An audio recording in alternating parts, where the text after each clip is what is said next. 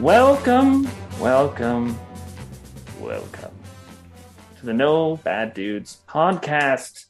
We are back, and we have a special guest with us. We have co-commissioner Matthew Anderson. Matthew, say hi to the folks at home. Hi to the folks at home. I am your co-host, Brad Anderson, joined by... Oh, Eamon DC right here. There he is. The gnarly sax. So, Matt is our reigning champion, also our co-commissioner. So we thought it would be appropriate to bring him two-time. Yes, thank you, Eamon. Two-time. There's 75% of the championship in this podcast. And his team name is Catcher in the Rye. So, Matt, tell us a little bit about Catcher in the Rye and why you named your team that way and why you stuck with it. Okay, interesting. So Catcher in the Rye is my favorite book. If no one's read it, it's a great book. You should all read it. But Holden Caulfield. Yeah, great. The longest story short is that it's very indicative of my fantasy football personality in general, which is I like to display a persona of not really caring too much about fantasy football unless it comes to talking about fantasy football. So everything else other than the talking about it and actually like playing it, I kind of don't really care about. So I thought it was funny that the word catcher is in the title because when you play football, you catch things. And so I chose that as my team name, and there's nothing more sophisticated about it than that. All right. I was hoping there was a whole backstory. But sorry to disappoint. No, it's all right. It's all right. I think Brad's going to be disappointed by everybody's team name and then just lower the energy of the podcast. Not all of us have players on our team with the last name Chubb, so, you know. I think, like, Hot Chub Time Machine I think it was given to me by you, Matt. It was, as a joke. But in other leagues, Stark Raving Brad is my moniker, which I think is a great name. It was also given to you by me. Yeah. So there's nothing more Bush League, in my opinion, is naming your team after a player on your team. Just beginner. Eamon, let's relish in the fact that I totally agree with you. Should we end the podcast there? Yeah, there's agreement between Matt. I got agreement with Matt and Ray today. Like, I think we should just call it a league. What is going to happen? I think it's going to be Armageddon. Like, who's going to win this year? It's not going to be the normal person. Okay, so just here's what's going to happen on the podcast today. We are going to cover 3 topics. We're going to get to know Matt, kind of his strategy, what he's looking forward to this season. Then we're going to go to dudes that I don't want anything to do with this year with their current ADP or like units more. Like the Pittsburgh Steeler backfield. That's not who anybody is not choosing. But and then we're going to do a little breakdown of some controversial or where there's some contention of rules that are out there because our deadline or our rule voting is coming up. So but before we get to that, we're just going to do a dude, what's on your mind? So this is just a little quick hitter of what's on your mind, either in the NFL or fantasy. So, Eamon, why don't you go first?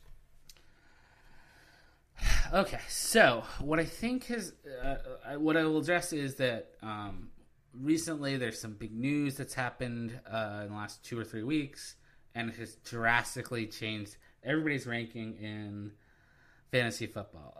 I think a prime example, the first one is Cam Akers going down, and then every fantasy analyst decided to make Darrell Henderson their 19th RB, which is crazy.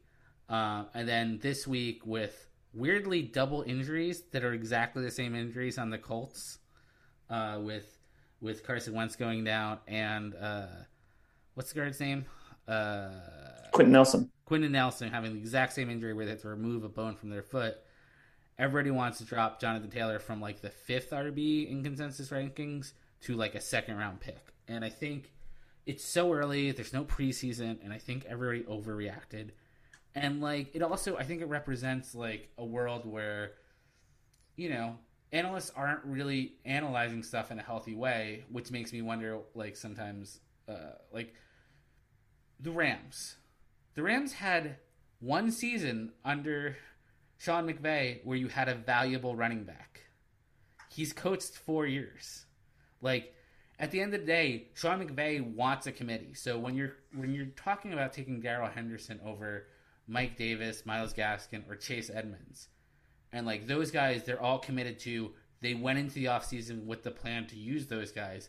To put Darrell Henderson ahead of him when he was giving the job 2 separate times and failed to do it, just tells me the fantasy community just looks for any kind of information and they want to be the first person to jump up and say this. And I think it's also just true about Jonathan Taylor, where it's like, you know, I don't know if Carson Wentz is much better than Jacob Eason for like a game or two. Like Carson Wentz is pretty terrible. So if you believed in Jonathan Taylor with Carson Wentz, I don't think you should be like, he was my 5th best or 4th best running back, and I should now put him in the 2nd round because, you know, a terrible quarterback got hurt. So I think, you know, as we have weeks coming up and there may be something happening, just be careful with fantasy analysts because they're just looking for anything to have their hot take on, because otherwise they just kind of become like mashed potato, where it's like you can't tell fantasy pros from footballers, from CBS Sportsline to like hacks like Matthew Berry. So watch out for the reaction and watch out for the hot takes. And Eamon continues with his preseason hatred of the Rams. Matt, what's on your mind? I think the thing that I'm most intrigued about is the combination of the extension of the season. I know it's only one game, but the extension of the season combined with a shorter preseason. You know, it's this thing where it's like we're viewing it as, ooh, cool. We have one more, you know, game, one more week. And it's sort of like it may make playoffs more easily digestible and may make us, be allowed to play more managers in the league throughout the season. But the other thing that it's doing that I just always forget about until I look at the schedule is that it's literally shortening the preseason by a week. So there are, you know, potential implications in that we don't get to see players for as long. Players may be benched in different ways. Will it actually contribute to promoting to fewer injuries, fewer teams getting to reverse engineer strategies of the other teams? I mean, there's all this just weird, tacit, under the table stuff that's the thing I'm probably thinking about the most and fascinated to see how it unfolds. Cool. And for me, it's league related. I made my first trade. I am in season. You know, as everybody in this pod, and just 9 more to go. Yes, I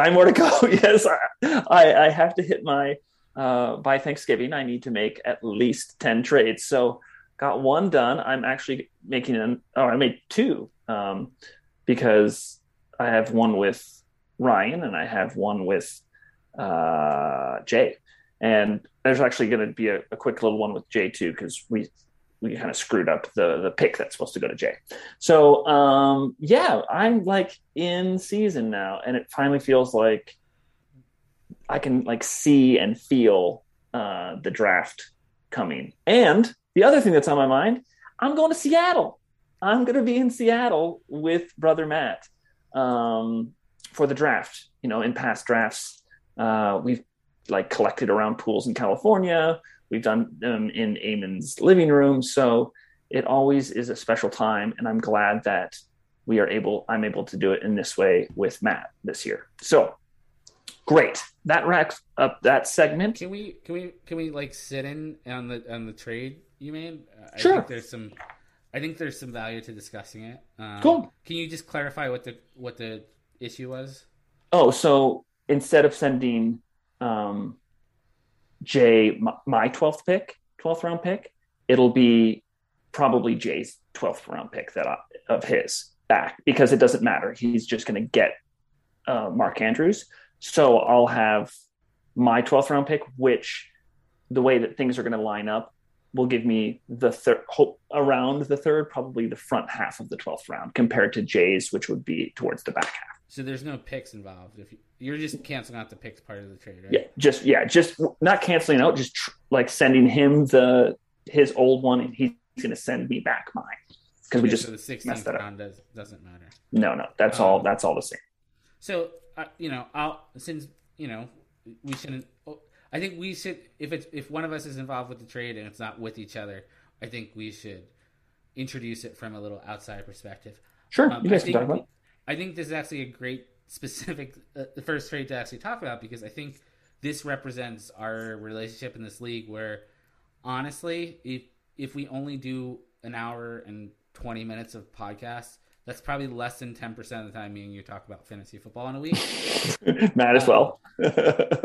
So what I would say was, like, last week we had a very, very poignant conversation about Travis Kelce, whatever we're going with.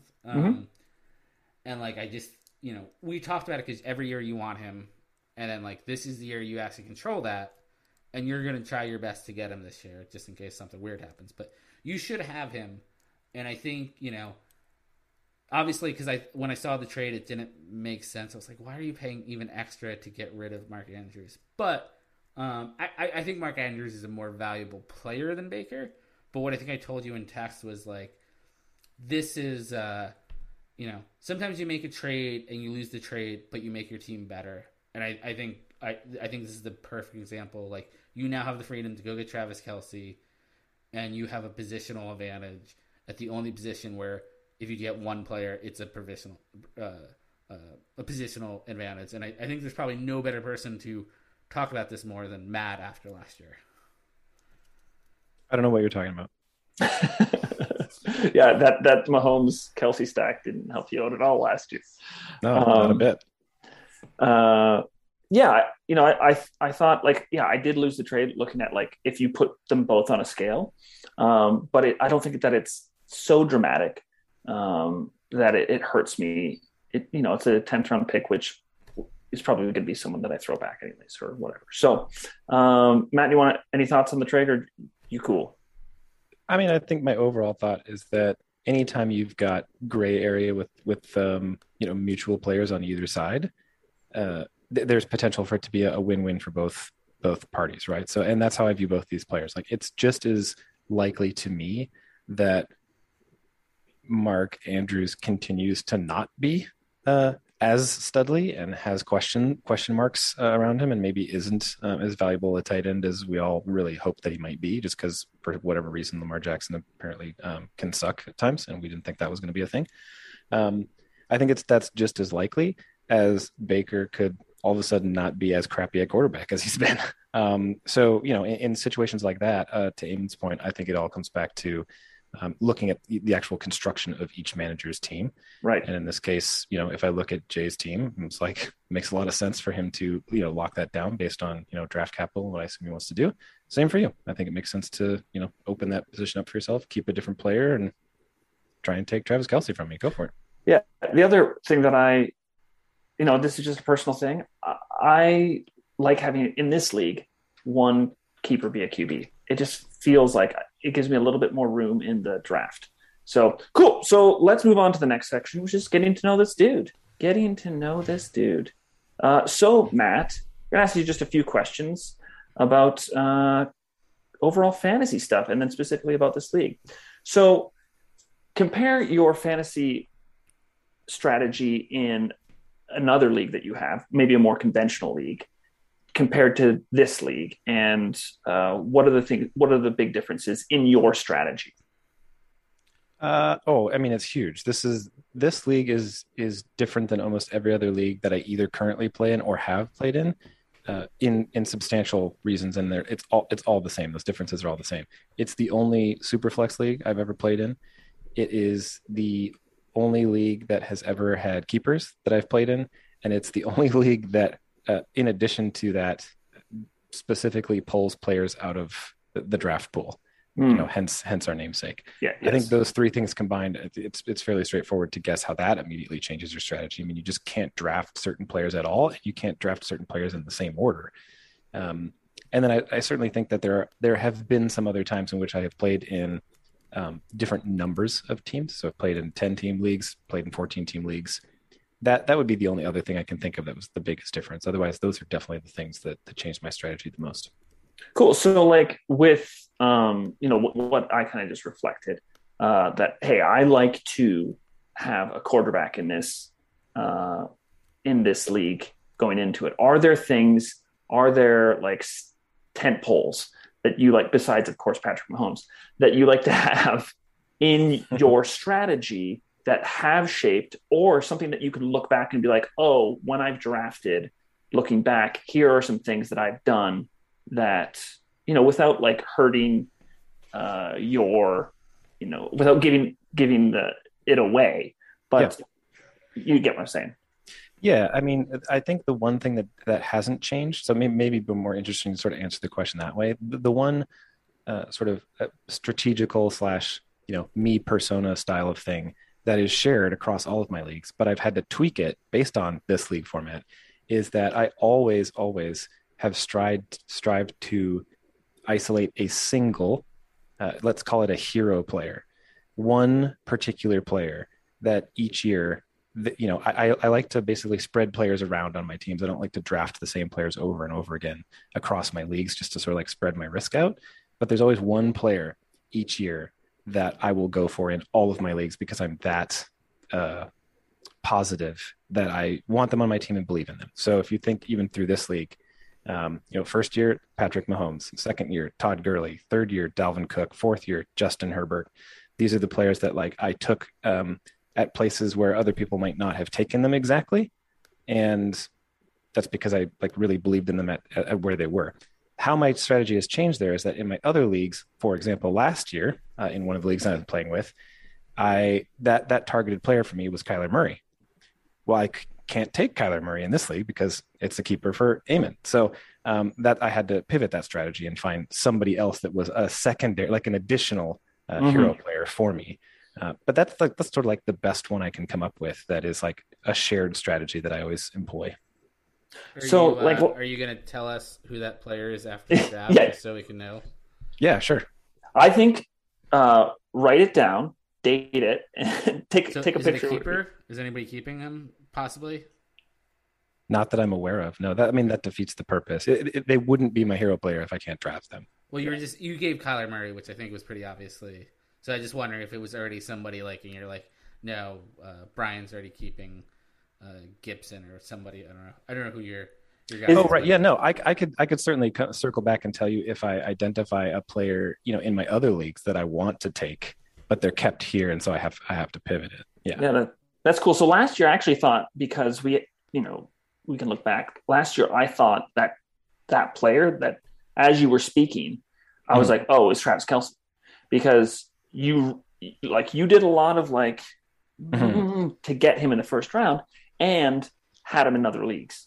So, or wanted him in other leagues. I don't know if you actually got him in the other league that we're in. I did. Yeah, no, I don't. Travis Kelce doesn't fit that mold though, because specifically it's got to be a player that no one else necessarily, they might be like, yeah, okay, that's cool. Like the year I drafted Patrick Mahomes, there were certainly other people and key managers who would be interested in having him, but not necessarily to take him at the round that I took him in. And same with Todd Gurley. Like everyone thought Todd Gurley was kind of like maybe busted the year that I took him, and then he turned into that was his superstar year. Yeah, same sort of year. Thing. So that was the first draft. You took Gurley in the third, and then you took Mahomes in the seventh or eighth, right? Yeah. Sounds about right. Can I play a game with you, Matt? Of course. Cool. If I guess the player, will you say yes? I don't think player for this year. Yeah.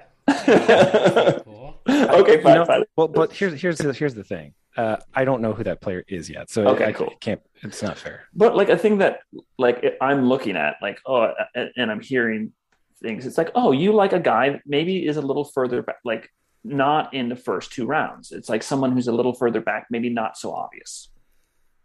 Yeah. Oh, I mean, I think the one thing I can tell you is that some years there are more than, like Amy was just pointing out. I may have conflated like the year separation. Like every once in a while, there's a season that comes up where there's actually more than one, where I'll actually like double down and be like, I actually believe in both of these players, and so I'll go after both of them, and I want them no matter what. I'm more than happy to disclose that last year I had two players. One of them was Herbert. The other one, who I didn't get because one manager was even more aggressive and took that player so much earlier than even I was going to take them early. That player was Justin Jefferson. So Oh, I didn't get wow. Justin Jefferson on my team last year. Ray got them, and I made a stink to him about it when it happened, and I was really bummed that took place. Um, and I've traded for him, and now he's on my team. So Cool. Awesome. I thought you were going to say Antonio Gibson there. no, So tell us a little bit about what you're looking at. I mean, I don't know how much research you've done, but like what you're going to be like your biggest worry heading into this draft with as much as you can disclose or you're comfortable with, and like what you're going to be watching for, maybe in the first 5 rounds or something. okay. I think my biggest worry. Okay, so I think my biggest worry for this particular league is how would I word that? I guess like miscalculating a run. Um, Right. One of the things I've noticed that seems even more unpredictable than usual, and I haven't been able to quite put my finger on it yet. That is consistent in our league every year, is that there always seems to be a random run that I'm not expecting. I remember one year, like four of the top like 5 tight ends, but after Travis Kelce, or 4 of those top tight ends, they just like flew off the board in a single round. I don't even remember which round it was, but it was just like all of a sudden I was like, oh, there goes George Kittle. Oh gosh, there goes all the other tight ends that I would consider drafting. And then, of course, if you think back to 2 seasons ago when I was, basically the honorary loser in our league, I absolutely miscalculated and then failed to adjust in addition to when the secondary QB run happened and wound up leading the draft with Ryan Fitzpatrick as my QB2 with no QB3. So, I think this year specifically, I always in this league have that fear in the back of my head, but this year specifically, due to be like post-championship status and my draft capital, I have to be even more strategical and calculated about how I structure my roster and at which states. And so, I'm certainly worried that I miscalculate one of those and I pick a player in like a position in the wrong order, and then I miss out on that player. So, Matt, so I'll just write down the list of draft positions because I think I've said I'm going to take, unless something crazy happens, the last pick in the first round, and Brad's going to go early as possible. And here are the players who have abilities to pick their slots before your turn at number 7. Ray, which I think is a wild card, and we can all agree that like you can't feel confident he would want 1 or 2, even though that would make the most sense. Mike, who will go as early as possible, so I assume he'll end up with 1, 2, or 3. Brad will end up 1, 2, or 3, and then Jay and Frank. I don't know how their keepers might affect this, but you should have, I would say probably pick somewhere between picks 5 and 11. What are you thinking? You traded away your second pick, so you have an early third, and then, you have a third that will just swing. But where are you looking to pick your draft slot? Well, the keen mathematician, if you look at where my picks will land in the rounds, might be able to sleuth out that it likely makes the most sense for me to try and land a pick that's at the end of the first round, just because the draft picks that I'm using to keep players in the order that they rotate puts me in a position where my alternating rounds, I can use those back of the round picks to keep my players, and the other random picks from whoever I traded from to take a player not in the back. Yeah. And it also helps me with my first and my third round pick, and I don't have a second. That said, I don't ever really commit to a certain position until I've done my own. Some of the strategies I just revealed to you, including wanting to particularly isolate in which round I feel like I absolutely will have to take the one player that I'm always looking for. And I will, once I determine who that is, reverse engineer what the best pick would be and just like compare and contrast, like how much further off of the ideal pick space do I need to be in order to guarantee that I get this player? And if it's not too much, I'll usually do that. See, I think sorry. Go ahead. Let me just. I think that's why, like, I think there's a handful of people in our league that are going to listen to every one of our podcasts just to get an advantage, and it sounds like me and Matt will be a couple picks apart. and I don't want to tip. Like, there's one guy I'm definitely like, I'm going to go early. I'm not saying somebody won't pick him before me, but there's one guy I want in the 5 to 8 round, and I think Matt might take him. So now, like, I don't even want to tip at all. Ever. I think that there was one year where both of you were like, both after like Darwin Thompson. Yes, Darwin Thompson. You both Darwin were like Thompson. really wanted Darwin Thompson, and I knew that both of you wanted Darwin Thompson, but like both of your interest in Darwin Thompson, I was like, oh, maybe I should be interested in Darwin, but I was just like never there. And then I don't know who got him, but you were like, oh, yeah, it was like, and you were so upset, and I was like, and then he ended up being nothing, and it's just like, it's so funny. It's like, I was like, is that his hero play? It was a 13th round pick. It wasn't Todd Gurley. It wasn't the hero player. Yeah, it wasn't quite. It was a deep sleeper. Cool. Eamon, do you have any other questions for Matt before we move on? No, I think, without getting too pervasive into his strategy, I think we have a greater understanding. I don't know. Maybe this may be a good opportunity because, like, I don't know. There's probably about twice a year that, like, feeling like commissioner is a very heavy responsibility. And as Brad, you were commissioner for 1 year and then kind of one half a year. Yeah, half a year. What I will say is because I have a character that for some reason when you were co-commissioner, you were trying to make me more evil, which like wasn't cool, man. Good cat, bad cop. I don't know. But what I would say is like every kind of decision that was even remotely fringe, I always like, I always reach out to either person just to go like, hey, what do you think about this? I think there was like, I think when we had the rules this year that were submitted that are not Sleeper supported, the app Sleeper supported, I did run it by Matt like, hey, should we head this off now or wait? And then Matt was like, let's just wait and we'll just vote it down and we'll figure it out after the fact. So, like, as much as people may want to make me a villain, I really am trying to get out of people's way and just make a league good. And I think Matt has also done that. And I don't know if he wants to say anything about that, but I think since 3 of us have been on here, it might be a moment to just acknowledge that. Yeah, sure. I could totally run with that. I mean, I think it's very easy when you get down into the weeds and you think of just the work required and all of like the moving pieces behind the scenes to just forget like sometimes why we're all doing this is like fun. And so that's usually what like drives my decision-making process is like, I don't really have, just like I don't like in real life, I don't really have a personal persona and then like a persona that I take to work with my coworker. Like I'm just the same all the time. And that's always served me well. And so I just carry that forward into sort of how I treat commissioner duties. So I wouldn't, if I had something that came up in a circle of friends that I felt was, contentious or was going to spark debate and was going to need to be fielded, I would never take the tact of trying to go and talk to somebody and be like, hey, you probably shouldn't think that or, share that, or we should probably so it's just handle it out in the open. And I think even if you are unhappy with even if you accidentally wind up with 6 playoff teams instead of 4 and you're bummed out about it, there are still ways to always rally, and someone like a Henry or whatever will crop up and provide you with the savior solution, even though you weren't excited about it. So yeah, that's why I was sort of like err on the side of just trusting the group of good dudes. It usually pays off in the end. Cool. Awesome. So let's move on. Our weekly little segment that we're putting in here, dude, that's crazy, is Eamon's coming up with stats. It'll lead us into our next section.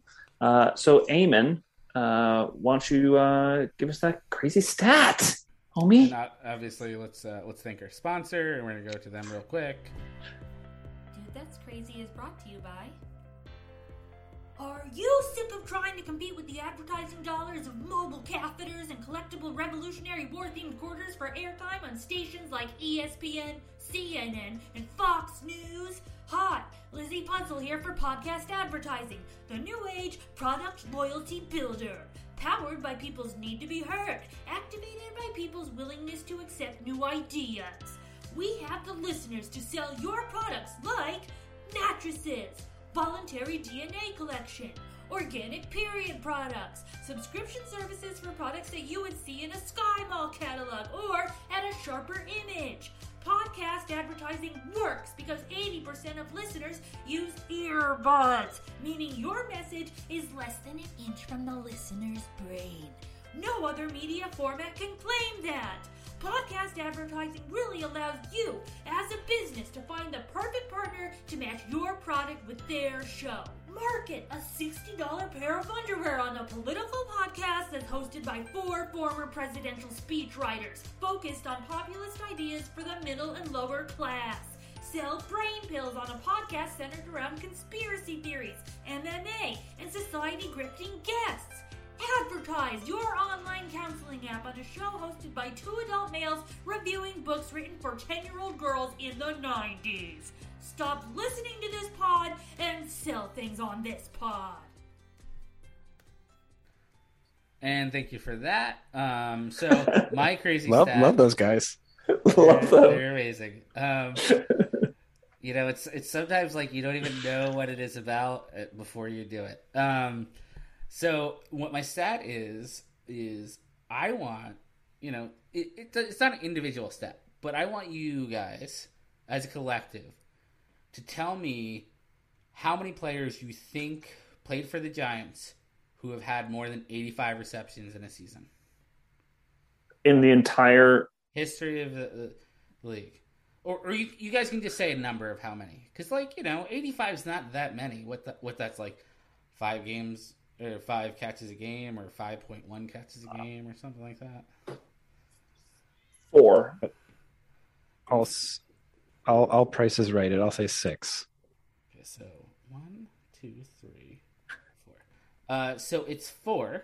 Yeah! I win. Wow. So I get the shiny new car.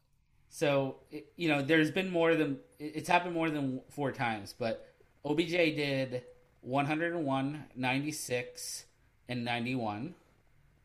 Steve Smith, the former USC wide receiver, not the Carolina Panther one, he had 107. Saquon had 91, and Victor Cruz had 86.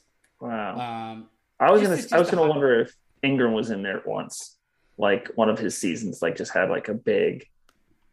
Let's see. His first season. He doesn't catch the ball. They throw it to him a lot.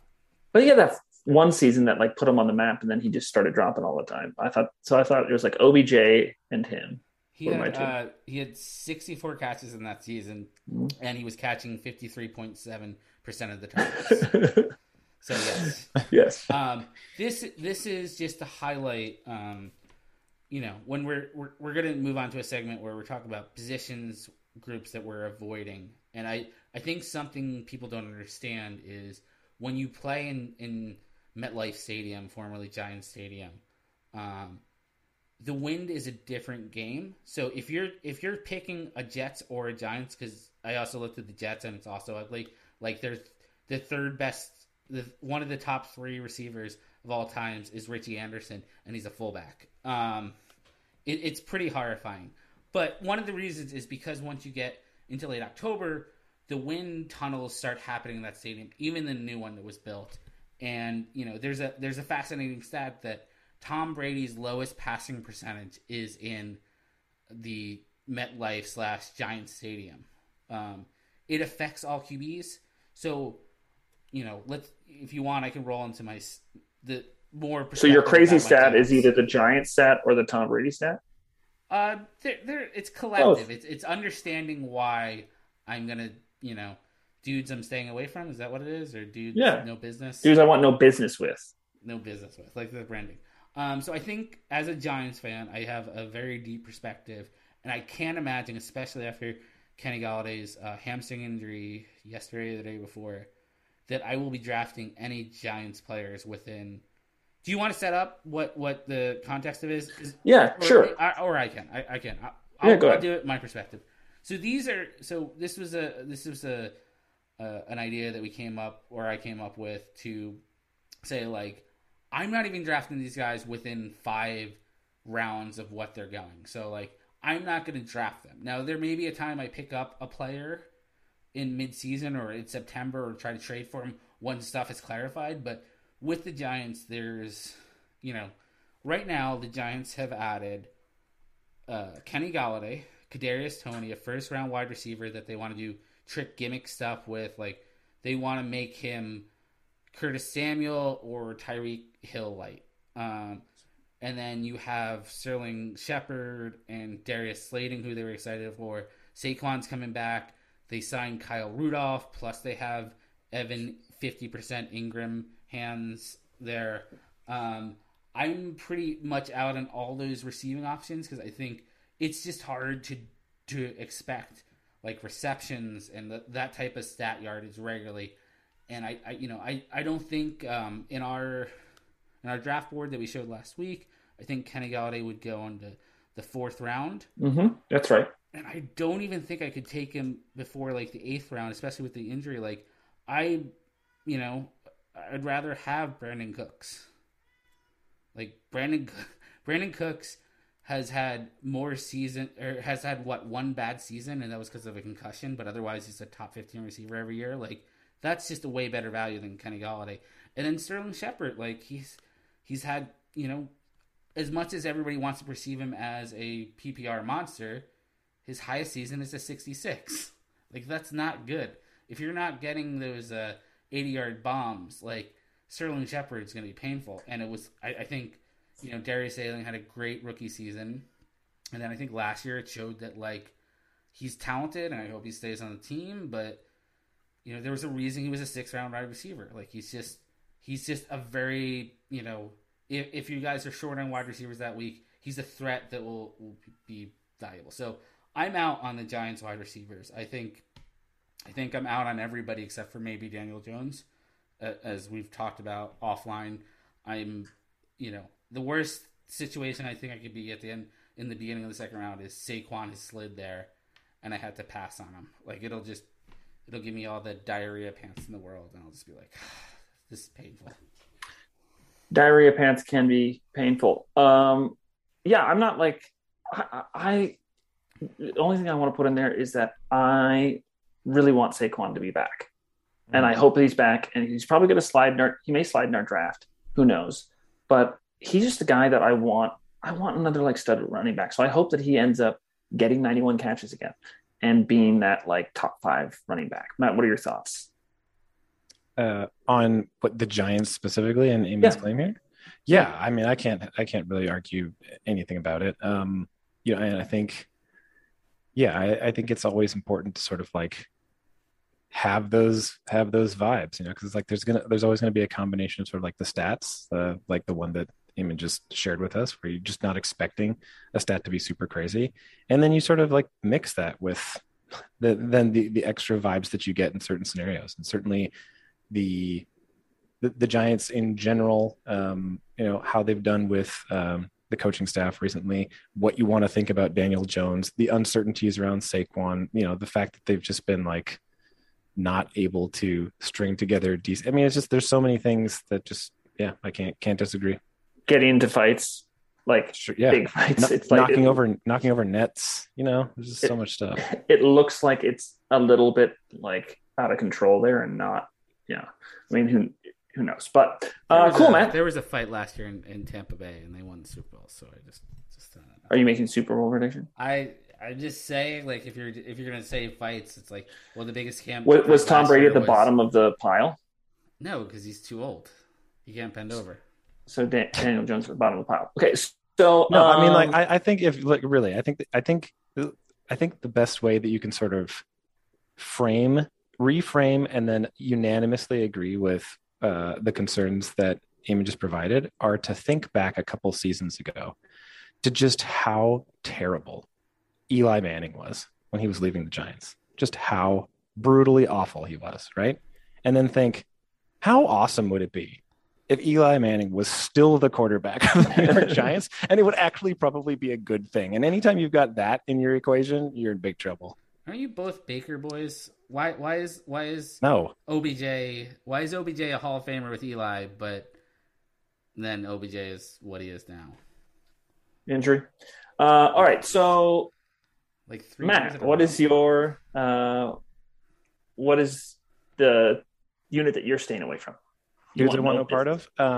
Well, I'll preface right off the bat that I can't think of a single group that would suffice Eamon's like 4 or 5 round requirement. I don't think I can think of one if I'm being honest. Sure. But I think probably the spiciest take I could provide, and it's extra good because it's not just wide receivers or running backs. Like it is a team, an entire team that I think would probably surprise maybe even both of you and probably a lot of people in the league that I want absolutely no part of. And that is Kyle Shanahan's backfield and wide receivers. I want like 0 part in the San Francisco 49ers. And the funny thing is, it's not because any of them are not super talented.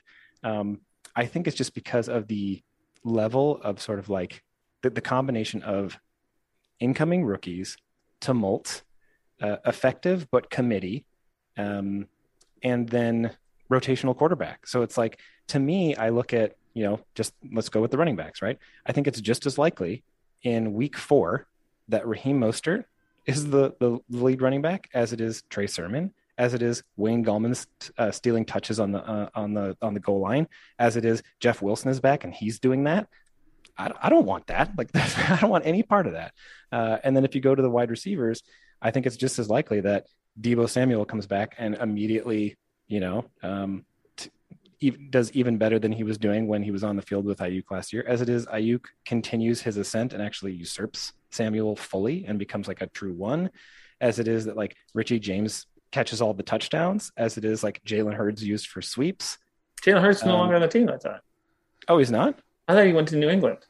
Oh, well, maybe he did. Did he? I thought he was still there. Yeah, I mean, so like, and Kittle, and of course Kittle. Well, which Kittle, you can't draft. I think is the one. I can't draft him, and that's why this one is relevant for this conversation, because I would draft Kittle. So like, if Kittle was included in this conversation, he would definitely fit the mold for me. But then, so like to tie that up with a bow, I think all of those things are just as likely as I think it's likely that even come week 1, but more likely week 2 or 4, Garoppolo is no longer the quarterback. Now Trey Lance is, and you can insert all of those choose your own adventure things all over again, because like, even if one, like Raheem Mostert was the primary, then Trey Lance comes in and he's thrown to Trey Sermon out of the backfield and vice versa. Like, I'm not going to put any amount of the draft capital that all those players command currently into like unlimited uncertainty into which week I can play any of those players. Yeah, that's interesting. Jalen heard King Shanahan and King, I guess Peter King. This is already a headline. Shanahan and King agree on Hurd being 49ers X Factor in 2021. Headline. Well, there you go. Sports. There you go. Oh, I thought that there was some who went to. It was the New other England. guy. I know who you're talking. I don't know. Yeah. His name. I thought there was a San Francisco.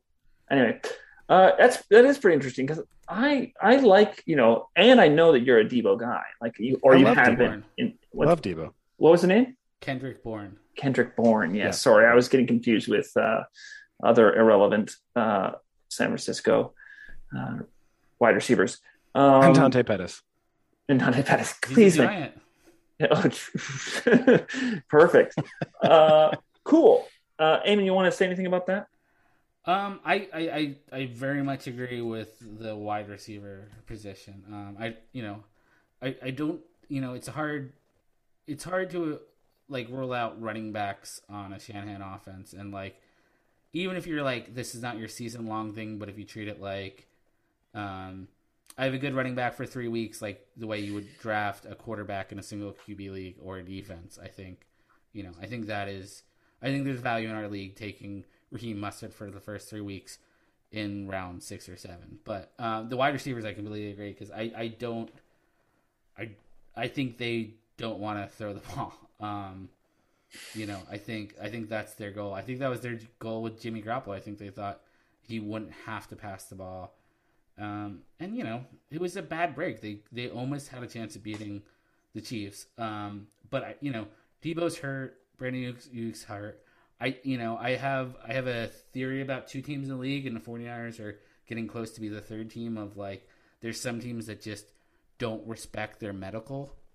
So when they're in the draft, they're just going to take best player available and never do that. Like, that's why the Chargers and Eagles are hurt every year. So when everybody keep constantly making them their Super Bowl pick, and then they don't make it because they're hurt, there's always an excuse, but it's a pattern that's too clear to just pretend like, I don't know why the Chargers defensive backs always go down, and defensive backs, and the Eagles offensive line is always hurt. Like, they got the 1 year, which is fine, but these 49ers players, George Kittle, Brandon Ayuk, Deebo Samuel, they all get hurt. Their running backs all get hurt.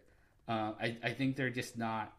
I mean, they play an extra physical game probably more than anybody else, but it is like one of those things. I wouldn't want Deebo and Brandon Ayuk on my team. Cool. Which leads me to. Do you want to give your take? I don't think you've given your take. Well, no. So I do like Deebo and I do like Brandon Ayuk. I like this team, and I do think that, like, Eamon, you kind of touched on it. Like, if you are getting a guy that's a rookie that may not play right away but could grow into a role, taking a Raheem Mostert, who right now is the starter, who, if you think that like one of the, Michael Carter, Javonte Williams will eventually take over that their respective backfields, taking a Raheem Mostert, who, if he is named the lead back for the first for the first 4 weeks, hoping that those other guys come along, maybe it's worth it to be like, I'm going to pair these 2 mid-round guys and collectively get a RB2 or a flex player out of it. So I think that's not a bad way to go about it. But the danger of taking a San Francisco player is injury, I believe, especially the backfield. It just seems to be on rotation. I think you could get me on board with that strategy if you didn't have the Trey Lance situation, because I think you still have to mitigate with that strategy that Jimmy Garoppolo is even the starter week 1, in which case, at this point, I don't know how likely it is, but it's certainly not outside the realm of possibilities right now, especially with the quarterbacks going down, that like the Colts don't go and trade for, Jimmy Garoppolo or something crazy happens, and then Trey Lance as a starter, and instead he's either combining to run the football or check it down to Kyle Juszczyk even, and then like none of the running. I'm just saying, like, in any other season, I would agree that like a Shanahan running back offense is usually so like potent and liquid with its points that even if you don't get a top 10 running back, you're almost guaranteed to get a top 20 running back with whichever one you pick on a given week, and you just sort of like roll the dice. But this year, I just think with the Trey Lance situation, that's even more of a dice roll that I'm just not willing to make. Yeah, the other thing that I just want to point out before we move on is that, Shanahan, if you can remember back to this past draft, was like, oh, who's Shanahan going to take? And he was doing all these smoke screens about Mac Jones and all that. And then he ended up taking Trey Lance, which was what everybody thought he was going to do when he first made the move. And now he's like, oh, Jimmy G is our starter. He's going to be our, and I just like, there's something about it where I'm like, I don't trust it. Yeah. So, so there's 2 things. I just because I think Kyle Shanahan is worth conversations like this. Just to start with the last point first, I think we're still at the point where like you can't start with the rookie and then put him on the bench. Like, if you're not going to be like 16 games, Peyton Manning setting the record for interceptions in a season, you can't start him week 1. So, if you're bad the first couple weeks, it gives you that room to put Trey Lance in and say, like, listen, Jimmy G was bad. We don't know if Trey Lance is ready, but he's going to give us a better chance. And then you can even bench Lance again to say, like, he just isn't throwing the ball. We can't do it. But if you start him week 1, it is very demoralizing to, like, pull him in October and saying, like, we're going to lose the locker room otherwise. So I think that is fine. I expect Lance to be the starter in October. So I'm just assuming all that. But what I will say, because like when Matt brought this up and I haven't had the time to research it, I don't think there's a long history of like knowing which back going into the season Kyle Shanahan likes. Because the season that like Devontae Freeman broke out in Atlanta, it was him or Tevin Coleman, and Kyle Shanahan wasn't tipping his hand. Every year in San Francisco, it's like there was 2 or 3 guys you're picking between. Like, I think this is the deal, and like this this is ultimately a question of a lottery ticket investment of like, you have to bet on this. It's going to pay off or not. But like, as long as you know what you're doing, I think that's a fair assessment. It's not like, what would suck would be if you picked Mike Davis, because you're like, I don't know if there's any upside to this, and he might not be the starter in October. So I just think with Shanahan, there's production, so it's worth at least buying in on it. So yeah, I think Alfred Morris, nobody knew when he was in Washington, and they did that crazy season. Cleveland, I don't remember who the backs were. He wasn't there during Peyton Hillis. He didn't make Peyton Hillis, did he? I'm not sure. I don't know. Yeah. Cool. So let me move on to mine, which is a little spicy. I mean, I'm not going 3 or 5 rounds back as much as Eamon is going. I guess 2 to 3 rounds back. I would think of drafting these people, but it is the Cincinnati Bengals like passing unit. Obviously, Mixon is a bad dude, so he's out. But I am like not in on Joe Burrow. Reason being, he's coming back from a major injury. Reports out of camp is that he's like looks good, but is really hesitant and isn't willing to go full out yet. And one of the like upsides of Burrow, and this is kind of lost, is that he was mobile. Like coming out of LSU, he would get some yards, he would take off, he would get some touchdowns. So that was a part of the interest, especially in fantasy. And then, this year in the draft, everyone was like, oh, they should go out and protect him because, he had a really bad injury last year because he was getting hit all the time. And instead they drafted Jamar Chase, which great. Jamar Chase, from what everybody says, is an amazing player, and he has a connection with Joe Burrow from their LSU days. And in the second round, they got a good offensive tackle. And they were the first pick in the second round as well. Or no, not the first pick, the 6th pick. But they're still ranked in PFF as the 25th offensive line. And so I don't know if it's just me, but like he might be like seeing ghosts real quick out there. And he's got 3 receivers, right? He's got Tyler Boyd, he's got Jamar Chase, and he's got T. Higgins. So it's like, it's probably going to get spread out where it's going to dilute the pool a little bit. Maybe there's a guy that like comes up and is like, oh, that's a wide receiver 1. But I'm guessing that most of them end up being wide receiver 2s, wide receiver 3s. And at that point, I'm like, I'm just out. I don't want a like skittish guy who used to be able to run, maybe not running, not pushing that leg, because it's not like he just, like he got the injury in training camp last year. He got it in like December. So it's not like he's at a full camp to come back, or like a full, like usually they're like almost years, right? So I don't know if he's going to be like totally ready. I'm not in on a guy who had mobility, now having it in the first year, a knee injury, and then having 3 wide receivers and still a very shaky offensive line.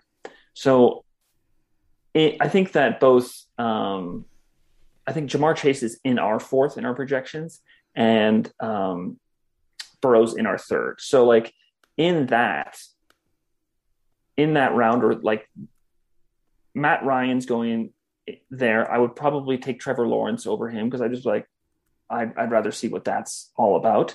And then for Jamar Chase, there, Ayuk could possibly be there. Golladay with the news, maybe not, but maybe, one of those other wide receivers from round 3 falls because of things happen. So, and then T. Higgins is being kept, and Tyler Boyd's further down, and that might be like a good bench player, but because I don't have a lot of picks in the like 8, 9, 10, I'm not going to spend it on Tyler Boyd. So that's where I'm at with them. I just there's nothing I can get really stoked about the Bengals.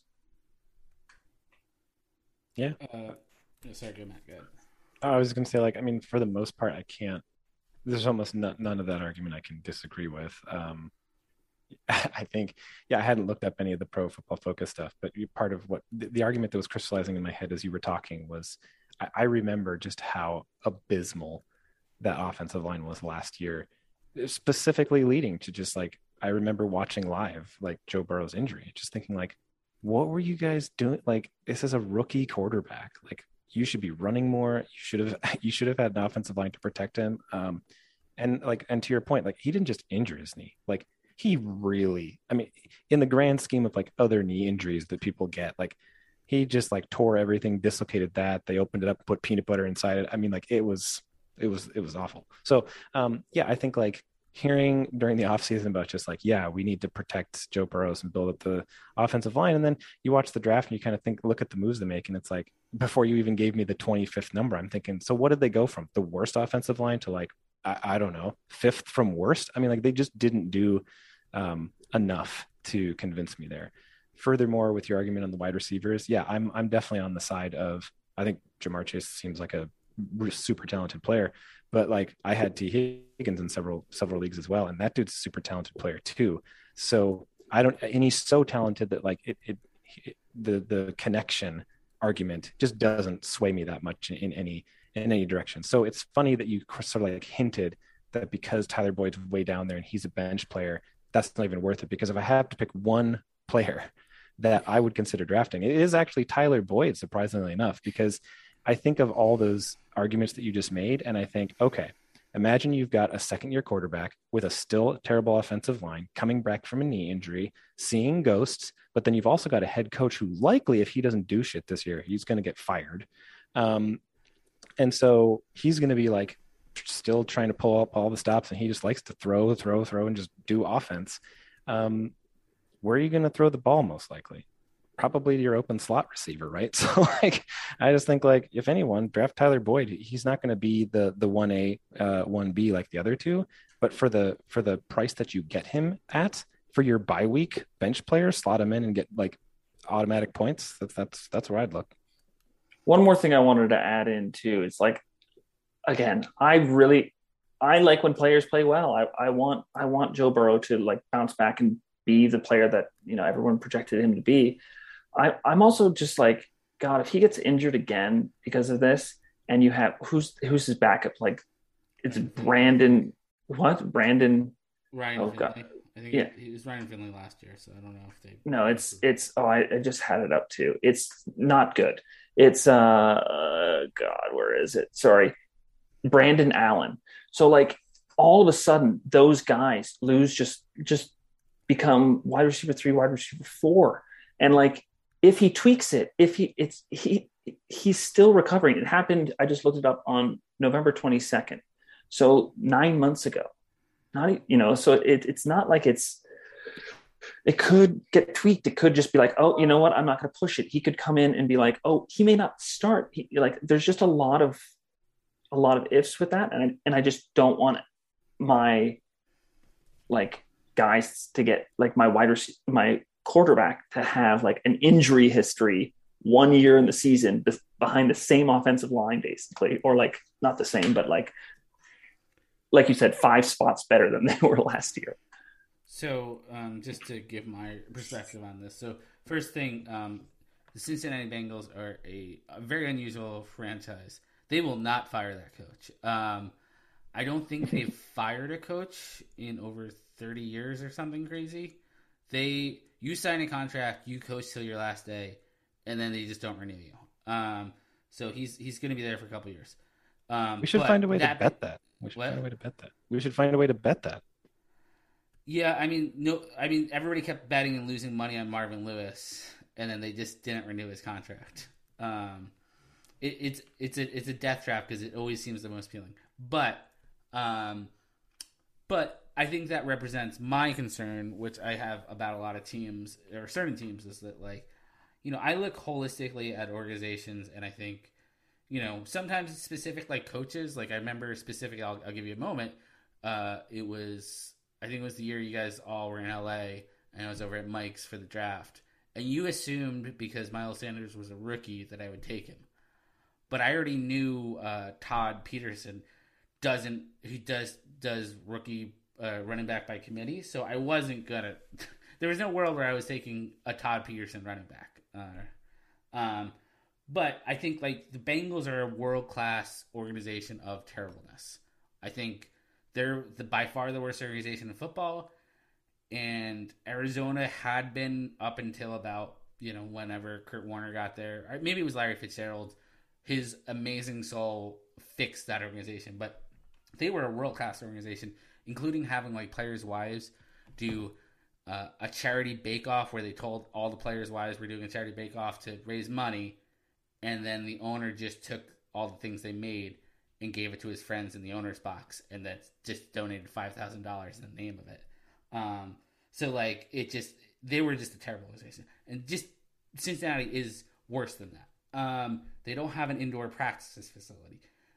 I wonder if their medical staff is top flight. So, who knows? And maybe that's why Carson Palmer really was burnt out. Was when he blew up his knee, he was talking to other people who knew oh, this is not how you treat somebody with a knee injury. So I agree. I hope Jay keeps Joe Burrow. So it's never a question, because I think looking down the list, Matt Ryan, Trevor Lawrence, it would be a hard question for me and Fitzpatrick, because I don't think Fitzpatrick's playing 12 games this year. I'll take Fitzpatrick all day over Burrow. I would definitely take Daniel Jones. I would probably take Justin Fields depending how the draft fell. If I one of my strategies is to get a second quarterback early who's pretty good. So I'm hoping I can pick up Justin Fields as an option for later. But Derek Carr, I would want Derek Carr before Joe Burrow. Wide receivers, I would just take a chance on Jamar Chase, because I think we brought up last week with the trade is that I think so many young wide receivers are just changing the way we're thinking about football in the last 7 years since that OBJ, Mike Evans, Sammy Watkins draft. So I'm willing to take a chance on him in the 6th or 7th round. I would definitely take him over Debo or Chase Claypool or Juju or Robbie Anderson. So I maybe I would there as well. But part of the magic of this league is finding value that you can also hold on to. So Jamar Chase in the 4th round for us doesn't pay dividends in future years. Finding that what's the likelihood that he's worth a 3rd round pick next year? Yeah, exactly. So that's another reason why I'm not taking it. I mean, he'd have to be such a killer this year to do that. So Justin Jefferson was the 7th wide receiver picked last year, and you gave a 2nd round pick for him. So it's not. But then there's also drafted in the 8th round. Yeah, so the value is there. He also bought the value of keeping him for a while. So that's what I mean. Fine. In our league, I might draft Jamar Chase in another league as my wide receiver 4 if he's there in the 7th round, because he may be there in the 7th round in those leagues. And I'd be willing to be oh, maybe there's upside. And he could slot in if he ends up being it. But spending a 4th round in ours, I'll just not do that. So anyway, I don't want to unless anyone else has anything to say, let's move on to the next section. I'll just say just to give one final point on this. I probably won't have any Bengals on my team. I think somebody else will jump on Jamar Chase, but I wouldn't want the 2nd or 3rd wide receiver in this team. I'm either betting on Jamar Chase or I'm well, you guys can decide between the 2nd and 3rd wide receiver on a 4-win team next year. And anyone who wants to go after that Drew Sample tight end, be my guest. Okay, so now, no, he's on the. One of the Bengals tight ends went to the Cowboys. Yeah, don't know. Okay, so let's move on to the rules to discuss. We're going to talk about 4 rules. What's that? Oh, I was just thinking this podcast isn't long enough yet. We should definitely talk about rules. Yeah, so let's keep these somewhat short, please. I think that the first one we're talking about is the free agent waiver keeper loophole. So Matt and Eamon are both in agreement in this, but just kind of discuss again, give an idea, Eamon, what's behind this, and then maybe we can talk about quickly how to reword it or rework it so it makes sense for people. Sorry. So, are we specifically? Is there a specific role you're talking about? Yeah, the free agent waiver keeper loophole rule. Okay, so this is probably a good one to talk through versus writing because it was confusing. So basically, we used to not be able to keep waiver players, and then we added that rule. And now what can happen is, I think, Saquon Barkley is the best example of this, is that,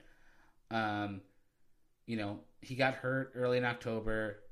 Matt was a championship team. He wasn't going to be a keeper in any situation because he was a first-round pick. So Matt dropped him. If anybody picked him up before November 3rd, I think was the date, and just held him until the end of the year, they could keep him for a fourth-rounder. Obviously, by talking about this, we have to do something because obviously nobody else noticed it. I thought about it, but I thought, my angel outvoted my my devil on my shoulder. So my feeling is that whatever round the player, my formula I think is the easiest would be, it's whatever you can keep that player that was claimed off waiver for whatever round it was in, -1 as we progress every year, or the ADP +3. But whatever is the more painful number is the best way to say, like the higher round pick of that formula. So, hypothetically, if Laurent cut Dak last year after he got hurt, Dak's ADP is probably a second rounder right now. So that would be a fifth, but Laurent kept him all year, so it was a fourth. So if somebody else would have picked up Dak, I don't know if I'm definitely over-explaining this. You would have to pay the fourth instead of the fifth, which would be ADP +3. This is just, again, to just give the freedom of, like, if you have a superstar player and you're like, I don't want to screw up the entire league, especially for myself next year. I don't want to have to carry this guy. Like, I don't know if there's, like, or maybe we can do a dead list. That's a bad word. As somebody who works on a murder show, we can do a out for the year list, and like if there's a player that's out of the year IR, they're not claimable. I just think we have to come up with something, and even if this league vote doesn't go through and there's interest, I think maybe we have to do a couple of emergency votes to find a happy medium of anything for everybody. Matt, your thoughts? Yeah, I mean, like, overall, I totally agree with the sentiment. I think the quickest comparison I can draw here is that, like, if you play in other leagues that don't have keepers, but they're concerned about keeping the waiver wire competitive, like Yahoo, for example, popularly, and ESPN, they have can't cut lists because they don't want, players, managers who might be out of it by week 6 to go and just like flame out and just drop all their players to the waiver wire who are studs, and then other teams can go and pick them up. So to me, that's sort of like, that's the closest reference I can think of here that Eamon's trying to solve. And he's trying to solve it for the keeper strategy, which makes perfect sense to me. So I'm in alignment with that. Part of why I sort of like stipulated in my personal lobbying rules that I felt more 50-50 on it is just because of the complication of the proposed rule to solve it. Because, like, basically I hate rules in general. Rules are there only when you really need them. And they should be pretty straightforward and as less, not as restrictive as possible. So in this particular case, I feel like the purpose of the ADP +3 waiver keeper rule and like how sort of like proposed that, and why I actually thought of like doing the +3 thing and how we ever landed on that, was to try and find a reward that could be given to a manager who was keen and wavered a player and then kept them in an early enough slate so that they could keep them, but they couldn't keep them like a regular keeper. There would have to be a penalty, but they would still get a slight reward. So for me, like, giving any reward to someone that picked up a Saquon Barkley last year, like to reward Eamon in any way had he done that, seems counterintuitive to the sentiment in the first place. So the way that I would solve this would be to both clarify and try to simplify it as much as possible. And I would just say, look, what we're trying to do here is we're trying to account for these edge cases, like the perfect one Eamon brought up. Saquon Barkley last year. He was my first round pick. He was my very first pick. He was the number one pick overall, and I lost him. And in hindsight, great idea for me to both cut him and to trade my hero player to Ryan to get a shitty running back so that I could make it into the playoffs and then win the championship. Great decision in hindsight. But at the time, these were very painful choices that I was making. And, no one should have been able to pick up Saquon at any point in time. So I think if I was to simplify this, I would say, look, there's some threshold that we could probably all agree in which the draft capital that you paid for a player should, for the most part, indicate that the following year we expect them to also be fairly studly. They're not always going to be, a back-to-back Dalvin Cook player. That's not always going to happen, but it's suggestive of their future potential worth. So let's just pick a round. Maybe it's first. Maybe it's that simple. Maybe it's the first three. Whatever we think is the threshold, and then we just say players who were drafted in the first X number of rounds. They can't be kept if they're picked up off of waivers. So if they happen to be dropped, they're not I think it doesn't make a lot of sense to sort of say the rule be oh, you can't waiver them, because I guess if you wanted to pick them up and put them on your bench, go for it. I don't think that's preventing anything. I think the real crux of that argument is you just can't keep them. Even if you pick them up, they're not keepable. And that's how I would simplify it. And then I would vote for it. And I think it would pass. Cool. Yeah. I mean, I don't really have much to put into this. I agree with the sentiment. I like the idea that ADP +3 is actually an advantageous thing.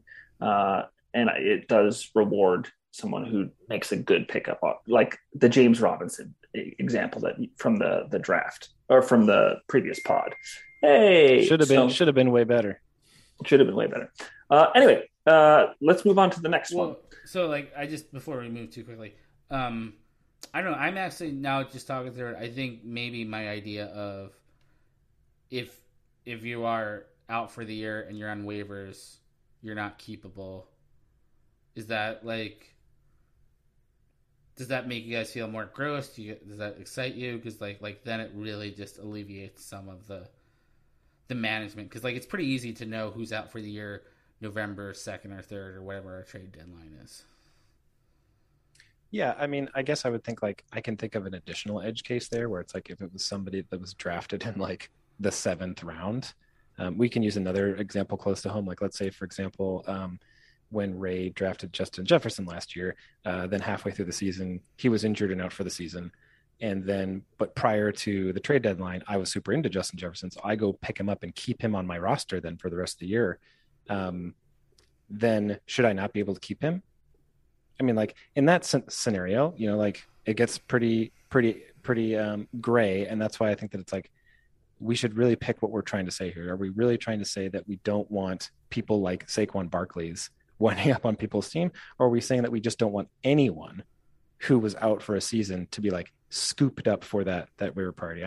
I personally think that there is a breaking point at some point. Maybe it's round 2, 3, 4, 5. I wouldn't go much further than that if I'm being honest, but somewhere in there, I think there is a threshold that most managers would agree upon.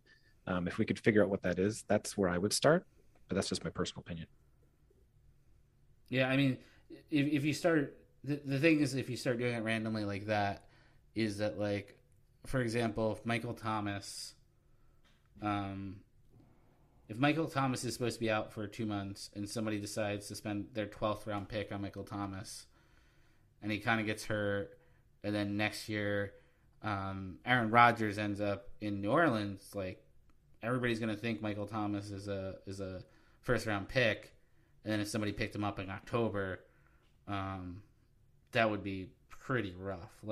I think that's the problem with the arbitrary cutoff in rounds.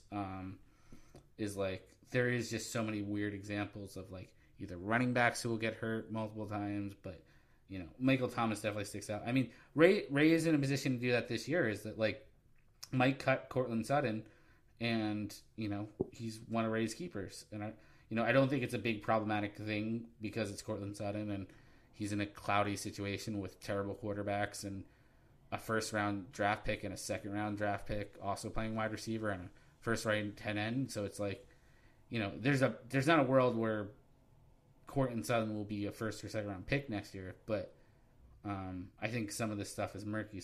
I'm just trying to figure out the simplest way. And I think, talking through this, maybe I'll revise the rule to just say players who are out for the year, once they go on waivers, they can't be claimed. Because you can't really do that in the NFL. You have to get a medical clearance. So if we're trying to replicate the NFL, that would be a situation. Sure. Yeah. I mean, Sure. I think we've certainly demonstrated here that this is, I'm 50-50 on it because of the lack of clarity. I think we're all aligned on the sentiment, but some work needs to be done there and hashing out exactly what the breaking point is. So I think move me closer to we should pass something like this. Great. And let's move on to the next one. I'm going to skip one that we had just for sake of time and go to one that's kind of two things. Two different ones. QB points. Matt, this is where you and Eamon are split. And say what your rule is. These are the two rule of Matt's rules. Yeah, the rule is pretty simple. It's just we have a very traditional scoring system in the fact that we award 4 points for QBs throwing passing touchdowns. So my proposal is to make it 6 points, which is not always typical. Some leagues are 6 points, some leagues are 4. I think at this point, 4 points definitely the more common setup. But the thing that I think it does is twofold. One, and the reason why it's most important is it helps with the sort of balancing out the running quarterback advantage. We've known for some time, and it's pretty straightforward, that running quarterbacks just have an advantage by the nature of their skill set and how they're used. They're going to get those rushing yards. But to me, they're actually doing something to get it. So even though I think it does throw off the balance quite a bit, to me, that seems like a realistic imbalance. And the fact that they are legitimately more skilled at doing a different thing, running the ball, and they get points for that. So I know some people are against that, but I don't actually have a problem with it. I think what I have a problem with is that you've got, I'll use a perfect example because it happens to me all the time. You're down at the 5-yard line and Patrick Mahomes is there. And for some reason, if he runs in the ball versus throwing it to Travis Kelce, he gets more points. That doesn't make any sense to me. The argument there seems to be that there should be, more skill required for him to run it in, but he's not going to run it in unless it makes sense for him to run it in. So that's the overall philosophical argument there. That I get that the reason why 4 points is there in the first place is because it's designed to sort of normalize the discrepancy between how many points QBs really do score then if they're scored for 6 points. And it is substantial. So there would be bigger differences and variances there. And it would change a lot of things like drafting strategy and keeper strategy. But yeah, I'm all for it from the sense of trying to actually bring more value to a 2 quarterback league, in the sense that you could actually draft a real, how valuable quarterbacks really are. They wouldn't be as spread out in our league draft wise if they were as valuable as they truly are for, their NFL teams and for the season. So that's the crux of the argument. So I would say just one of the points is you talking about specifically Mahomes is the reason you don't get 6 points is because throwing a passing touchdown requires, I don't like this, and Mike doesn't like this, and I don't know who else played offensive line in high school and before. We're just going to dismiss linemen.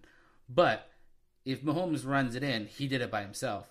If he throws a passing touchdown, it requires at least one other player, if not a couple other players with just things going on, whether it's a screen or whatever like that. So it's, it is harder to run it in. So there is that small element. I will just... So to rebut that, why do wide receivers get 6? Because they require someone throwing them the ball. Yeah. I mean, that's... Or the running back, the running back who goes out on a screen pass and catches the pass. They're still, I mean, that's, so the really quickly point there is that I totally agree with what your sentiment is there, but I don't actually agree with the thought process that it is more difficult. It's different when you're comparing someone like Kyler Murray, where plays will be designed for him to actually run it in, and that's the whole plan. And so he will have an ability and a skill to do that or not. Whereas if Patrick Mahomes or somebody else who's not necessarily even a running quarterback is running it in, that's actually usually because someone else did actually do some work on their behalf. The O-line cleared a huge gaping hole and it only makes sense for him to do it. Or the running back really pulled the defense off of the quarterback, or a wide receiver is wide open and two of the defensive men in the end zone have to go to double coverage all of a sudden, and there's wide open space. So I don't always think it's a strategic thing there. I think it's just like you take what you get, and sometimes it's a passing touchdown and sometimes it's a running touchdown. I mean, I don't want to get bogged down with this, but I think when we're talking about statistics and the word hard and difficult and stuff, it's a little tricky. But the probability is, and it's not really even a probability, is QBs will throw more touchdowns. So it's easier for them to throw touchdowns than it is for wide receivers to catch touchdowns. Randy Moss has the all-time record for receiving touchdowns. I think it's 24. That's a bad total of touchdowns for quarterbacks in the current NFL. So I don't want to get bogged down in it, but there's a reason why you still that towards running backs and wide receivers is to minimize that. Overall, what I kind of, I sent out an email. I hope it wasn't too confrontational about it, but I think this is pretty terrible. I'm just looking at the board, Joe Burrow went in the 4th round last year. Who else? Aaron Rodgers. Well, that was because he was coming off a bad year. Kirk Cousins went in the 4th round.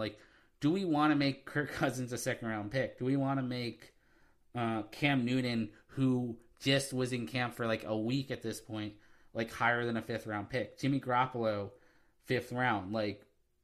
We're overdrafting QBs as it is, and I think as I illuminated to it, if Brady gets 6 points per touchdown last year, he scores almost twice as many points as DeAndre Hopkins, who I don't know where he finished at because he was kind of hurt at the end of the year, but he was definitely in the top 5, if not top 3 wide receivers. And it'd be hard to not just pile up on locked in quarterbacks those first 3 or 4 rounds. And then it's just, it's Teddy Bridgewater went in the 7th round last year. That's absurd.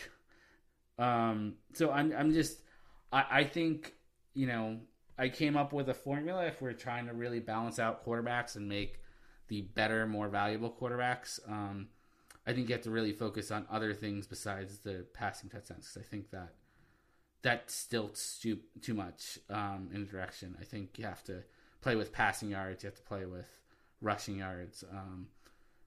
It doesn't have to be exactly that formula, but I would look at that to to make Aaron Rodgers one of the best seasons ever last year more impactful in fantasy versus, a Kyler Murray who had a very good season, but it wasn't Aaron Rodgers. So, I don't disagree that is the point. As soon as Sleeper lets us, change rushing QB points, that'll be the first rule I put in there, even with somebody like Kyler Murray. It's I fundamentally don't like that, but I also don't want to make our league to the point where, Matt Ryan's in the 1st round again when it's he hasn't been good for 3 years. Yeah. Sorry, Matt, I'll just jump in. I think that our league is already pretty heavy quarterback. And I talked to you about this offline, Matt, that I'm in Eamon's camp here. It's guys are going so early with QB, and it's gone so quickly that I just don't want to value QBs more. And I'm not always in agreement with the fantasy community, but I think that there is a reason why it has stayed and the predominant 4-point for passing. There are leagues that do that, and it's okay, now they become really important, but those are usually 1 QB leagues.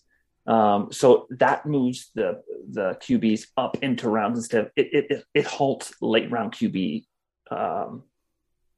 draft method. So I'm not there yet. I think that there might be a solution because I'm a little bit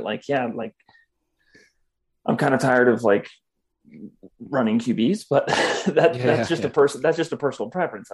I don't think that it's so that's just kind of where I fall. Yeah, I feel you. I mean, to put a bow on it, I think I think I could throw out there that we would all immediately align around the fact that you should, if you're able to score QB passing touchdowns differently, you should be able to score QB rushing touchdowns differently too. And if only we had the ability to just say, okay, well, QB rushing touchdowns are also worth 4 points. I actually think that would be the perfect solution to the problem that I'm trying to solve here. And I think most people would be more on board with that. You just can't do that yet. And so that's the solution that I'm looking for. For what it's worth, I think I think you both might be over indexing on if you boost the quarterback points, that automatically means that they're going to be drafted higher all around, because I also think like we've already got a two QB league to sort of we're already inflating quarterback value through the 2 QB system. So my hunch is actually that like if you boost it so that it's just more realistic, you're still boosting all quarterbacks in a certain way. And so I would actually think that while a couple of them might move a different round sooner, like there's still like all the quarterbacks are worth dramatically more than certain running backs or wide receivers, but you can still only play 2 of them. So it's not like everyone's going to be like clamoring to like overdraft quarterbacks now because those points are value, and they might move up like a round or 2. But I actually think it would be more like better and more realistic if more often in our first 2 rounds, we didn't just see so many running backs and then usually so many wide receivers. And it was actually more of a balance of like, yeah, sometimes you're going to take Patrick Mahomes in the first round in this league, even though there's 2 QBs and even though it's normalized, like, and that, you know, I think that would be a better situation. But I'm also like, I will admit that like, because I'm so anti-rule and so anti like trying to explain things and calculations and making too many changes, that my overwhelming feeling is that like, if everyone's not on board with the quick fix of a 6-point TD rule, I would just let it go. Like I wouldn't try and then get down into the weeds and mess with the formulas at that point and try and come up with something that we then have to like refine and tweak and whatever every year. I would just then let it pass, and I would just keep submitting a request to Sleeper to add the feature that we actually want. Yeah, I mean, cool. I would just you know, just when we're talking about value of QBs, you know, one of Brad's trades was he gave me Davante Adams to get Derek Carr. Like, you know, preseason we're all cool-headed and level-headed, but when you're in season, you need a QB. And then, like, you know, he made that trade because Davante Adams was injured, which happens with the position players way more, and Derek Carr was a guaranteed starter. So I think, you know, that's the thing is that, like, the QB position for the most part, 80 or 90% of them are going to play 15 or more games. And that's just not going to be true. Definitely not about running backs, and probably mostly about wide receivers. So I think that's the crux is like, I don't want to draft, I don't know who's the third. I don't want to draft DJ Moore over Kirk Cousins if it's 6 points per touchdown, because I think that's just too much to lose, because like I don't think DJ Moore is going to give me what Kirk Cousins could in that situation. But yeah. Okay, and let's move on to the final thing that we're going to talk about tonight, which is Matt's throwback rule. I think that Matt, this is kind of a flyer rule for you. You like it just to kind of like change things up. But why don't you just give a quick breakdown of what it is and then why you're lobbying for it? So the quick breakdown is to maintain the existing format of sort of strategizing to have to position your team to have 3 keepers, but then to basically throw a wild card status into it, and then say, you know, during the off season and as we're actually preparing for off season, that when you select your keepers, there is a randomized element of it where you have to throw back one of them. And it's not just that, like, you pick one of them to throw back, because I don't think that would appease the whole like 3-2 sort of like gambit thing here. It's that, you know, for example, this year, it should be obvious, but I'm happy to disclose currently who my keepers would be. That would be, you know, Patrick Mahomes and Justin Jefferson and Terry McLaurin. So I would submit those as my keepers. And then at the draft time, those keepers would get assigned to, for an example, 3 different random colored square sticky notes. And I would write them down on that. And then as everyone is announcing their keepers in the pre-draft or something, I would hold up the 3 colors and I would say, or you actually, Eamon would in this place, Eamon would be my judge. And he would say, okay, Matt, pick a color. And I would be like, blue. And he would flip over the green one and I'd see like Terry McLaurin, and then he'd flip over the red one and I'd see Justin Jefferson. I'd be like, holy crap, I just threw Patrick Mahomes back, and I did it to myself technically because I picked the color and I could have picked blue and I didn't. And so I think that that's kind of funny.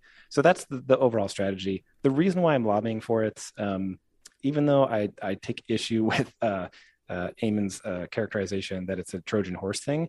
It is like a thinly veiled attempt for me to try and weasel the league back to just going to 2 keepers. Like, again, full disclosure, I've never played in a keeper league other than this one, but I've certainly researched like dynasty leagues. And I know I made this stink when we first moved to 3, but it's just like at some point in time, we're keeping so many players that, to me, like, part of what makes fantasy football fun is the draft. And I know that some people think that accounting for players in the draft and keeping them is a fun draft strategy for them. It's not as much for me. So I know that a lot of that is tweaked in my favor, but just like, to me, like, picking players is all like strategically and gambling on them, and then sometimes winning and sometimes losing, is also really fun. And you can parse the numbers all you want, and I know Eamon's going to disagree with my math, but I'll just talk subjectively then, that each year since we've started drafting in this league, it just feels like every year more and more players that I'm sure all of us are interested in just can't even be drafted. And I'm certainly okay with the other side of that subjective argument, which is, well, that's because someone's keeping them and that they're like known for their team. Like, I absolutely think it's great that everyone associates me with Patrick Mahomes and has since I've been in the league with him. I love that. But do I really need to be associated from even a fandom standpoint with 3 players? I don't think that's a requirement. And so, like, to me, it seems like 2, for whatever reason, even though everyone, on here, I think is going to disagree with me, 2 feels like a pretty decent balance in the fact that it's like, you've still got 2 players, you can still be fans with them. It still overwhelmingly associates those 2 players with me as a team, but it puts another 12 players. Since, again, one thing I haven't even talked about yet, because I'm trying to keep this short, is that, like, don't forget, in this league, bless it, our namesakes, we're also removing people that we think are bad dudes from the draft. So we just have this huge list of players. It's almost like 4 or 5 keepers, technically, worth of players that we just don't offer into the draft pool each year. And I would rather we have more, plain and simple. I'll go first. I'm a fan of 3 keepers just because I like my keepers. So, like, that's why Sure. I like my I like keepers. mine now too. That's what. But the reason that I like this rule is that, like, I like the chaos. I like the heartache. I would Can you like just that clarify wrinkle. What you're saying? I think it's a little confusing because, What? again, this is like we don't talk about what I cliched it as or termed it, but there's 2 specific things that are happening in this rule. So can you just say what you like? Sure, I like the throwback thing. I like that idea of throwing back somebody and having that thing be an event within our preseason, and just having that, like, emotion and having that, like, heartache and having that, like, that sort of fun. I would love to laugh at Matt as he has to throw back Patrick Mahomes, and then right afterwards being like, "Oh, Chubb is going See you back later, Nick and, Chubb." and rename your, And then I pick up Nick Chubb. Yeah, exactly. Like, I like that idea. You still get to strategize. You still get to do that with your keeper thing. I don't know if it's, like, the best thing for the league, but I kind of like it. Our league is already pretty complicated, so putting that in there might overcomplicate it, and make it just like, oh God, here's just another thing that we do. But I kind of like the agent of chaos part of it, even though I am like, I want to keep all 3 of my guys. That's all I got to say. So, like, I can clobber Eamon really quick here and just say that, like, one area where definitely I'm sure we will agree on is that the most precipitous downside to a tactic like this is absolutely the balance of the trade market. Nobody would ever trade. You would not have traded for Justin Jefferson. Okay. First of all, nobody would ever trade is absolutely incorrect. All of us would still trade. The value would swing drastically, and we can't really predict in any way how drastically and in which ways it would swing. And I think that is certainly problematic. And you're right. No, I wouldn't have traded for Justin Jefferson because I already would have had 2, and I would have just thrown James Robinson in there and hoped that he was the one that got sent back. But again, the funny part about that is that, like, he could have not. So then I could have wound up with James Jefferson or James Robinson and Terry McLaurin. Man, that wouldn't have been the most ideal situation. So, like, that's the thing that I think is most problematic. I still think it's worth it for the fun aspect of it to consider it. I'll do a second sign on this. Okay, so literally this has been a conversation for 3 years. I don't have all the points readily. I'm exhausted by this. I was even exhausted writing that long email. I left out one of the important details again of like what the footballers do that's very different than what we do is they just keep their 3 best player. There is no round thing there. So that's why they still trade, because they're like, there's no, you want the 3 best players you can get, so you offer picks to get a Jonathan Taylor, or if you like Chase Claypool, and Chase Claypool is probably a bad one, but a Justin Jefferson would be somebody that if you believe in Justin Jefferson, you would go trade for. I don't, I think, I don't know which argument. I've written all this stuff already, looking at most everybody's team. Let's go. Frank has Tyler Lockett in the 6th round. Brian has good keepers, but then Chris Godwin's a 5th round ADP guy. I'm keeping Chase Edmonds, who's ADP of 8. Jay's keeping 2 7th round ADP guys. Brad has a 5 and a 7th ADP guy. Well, I guess that's changed now that you have who? Whatever. You had Mark Andrews, so this assumption of that. Brad gave you Deontay Thomas, which was a 6th round guy. Ray's keeping Tua, probably, who's a 9th round guy. Like, this idea that, like, we're losing so much of the top 50 or the first 4 rounds, and we have, 5 bad guys? Like, it's at the end of the day, what I will do right now, just to sum this up, is I really enjoy having 3 keepers. I think I like having strategy. I know what I'm doing with the back end of my first round. Even though I don't know specifically the players, I have a strategy. If I had 2 players, I don't think I would have a strategy. I think just alone to avoid texts from your brother, Brad, because he at least has 3 players, so he's not going to spin out of control. Like, there's just more security about what Brad knows he's going to do. He has a good running back. He has a QB. He has a wide receiver, so he's balanced, and he's going to get a tight end. So he's pretty secure. He has a quarter of his roster in his head ready to roll. And I think I liked Chase Edmonds. I paid more attention to his social media feed. He would be the guy who I wouldn't keep this year. And I like the bonding thing. I think just exhausted by this conversation about the 2 keepers. Brad warned me that you were doing this, and I thought of it. You were going to do it to the line of what the footballers do, which is, again, they submit 4 keepers. They end up with 3. They get to franchise one of their players, which I think you would probably franchise Mahomes. Brad would franchise Nick Chubb. I would franchise Kyler Murray. And then those players you can't lose, which I think ultimately would, if you would have came with that, I would not be as opposed, and I wouldn't have called it a Trojan horse, because it seems like even in your description, most of your time was talking about the 2 keepers and not actually this rule of throwing players back. So, I don't want to just, I'm afraid of rules that I can't think of that will have 2 and 3 parts to it that will affect the league, and we can't have a thought out conversation of the impact. Adding 2 points to passing TDs is going to affect the league, but we can all focus on it and kind of come to our own conclusion. But this is a lot of elements with draft round keepers, how many we're keeping, the fact that we can't keep, we don't know who we're keeping. So it's I don't know. I think it's very problematic. I don't want to spend too much time. I'm going to forward the emails from all the evidence, because I've already researched this, and I've made a strong case, and we voted on 2 keepers and got 8 votes. Last year, 1 person changed their vote. Maybe there'll be another person this year. This year, too. Still at 6. And then we've just exhausted so much of our time talking about this instead of this is the will of the league.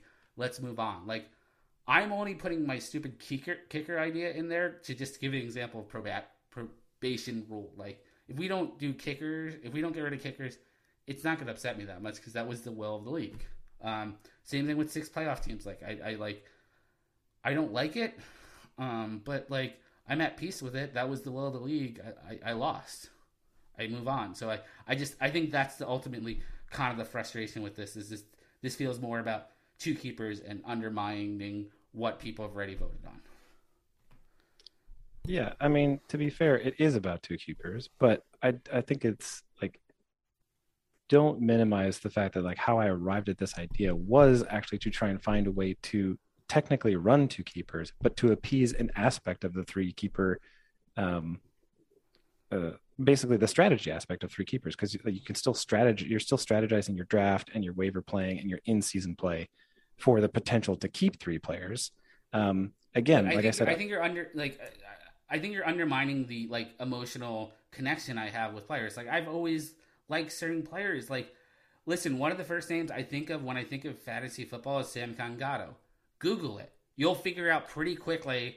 There'll be like 4 articles from 2003, and you'll figure out exactly why I know Sam Kangato, and he's my example that I always bring up. And like, you know, it's awesome. He was a guy who won me a championship because he was signed to the Packers in late November, and he was the starting running back, and he scored 20 points a game. Like, I like being bonded with my players. Like, I don't want to lose them. I want the security of having my team. So, like, you know, again, like what I said in the email is like, I feel this is really dismantling the fandom, the enjoyment, the connection we have with these guys who, like, I really am very much aware that I don't want to be somebody yelling at a screen like, F you, you screwed me, this is BS, you're lazy. I want to avoid that. This is all an enjoyment thing. I don't know why we have to sever the tie to the players that I like.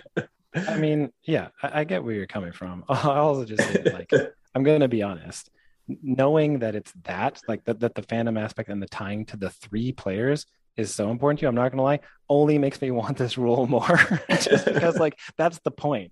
The point is that, like, you can still be a fan, you can still be super passionate and have it be like, well, now I have to refill that player. Like, to me, I think, like, while I get your argument about, like, not being able to tie the variables, and the one I agreed with you on that I absolutely will admit willingly up front that I have no idea how it would affect it is the trade market. But I would challenge the rest of it. I mean, like, I think the reality is the difference between keeping 3 players and keeping 2, we've seen, like, it's not that much difference, and it's very quantifiable. We know what happens. But I do think it's a little bit unfair to sort of like look at the current slate of where people are being kept and the current list of bad dudes and forget that changes each year. And it's not but 2 years ago in which, you know, we had Ezekiel Elliott, Tyreek Hill, Kareem Hunt, Joe Mixon, Jameis Winston, Antonio Brown. And those were not, you know, 5th, 7th round guys. Those were all within the first 3 round in normal leagues. And they were all out of the pool. And those were just the bad dudes list. That's not the keepers in on top of it. So that my main point there is that, like, on any given year, the sliding scale of players that we're removing from the draft pool goes up and down substantially already based on the bad dudes and the position of players. And I just feel like it's pretty quantifiable that if we go from 3 to 2 each year that we're keeping, that adds 12 players quantifiably back into the draft at some point. Will they all be top players? No, but because they were going to be kept, it's likely that they were either super valuable or they're top players. And I think that it's kind of cool that if the way that we do that is via an element of absolute absurd chaos, crazy making, like, I just think that's fun. I mean, we did the math. Like, I did the math last year, and look, based off the projections we have this year, at least 10 of the players are drafted in the 5th round or later of our keepers. And there may be more that we haven't analyzed. Like, it just isn't what you guys said. It isn't what this argument is. And, you know, and I will tell you the things me and Brad, like, we would pause on the podcast to, like, break down, like, who specifically we're talking about.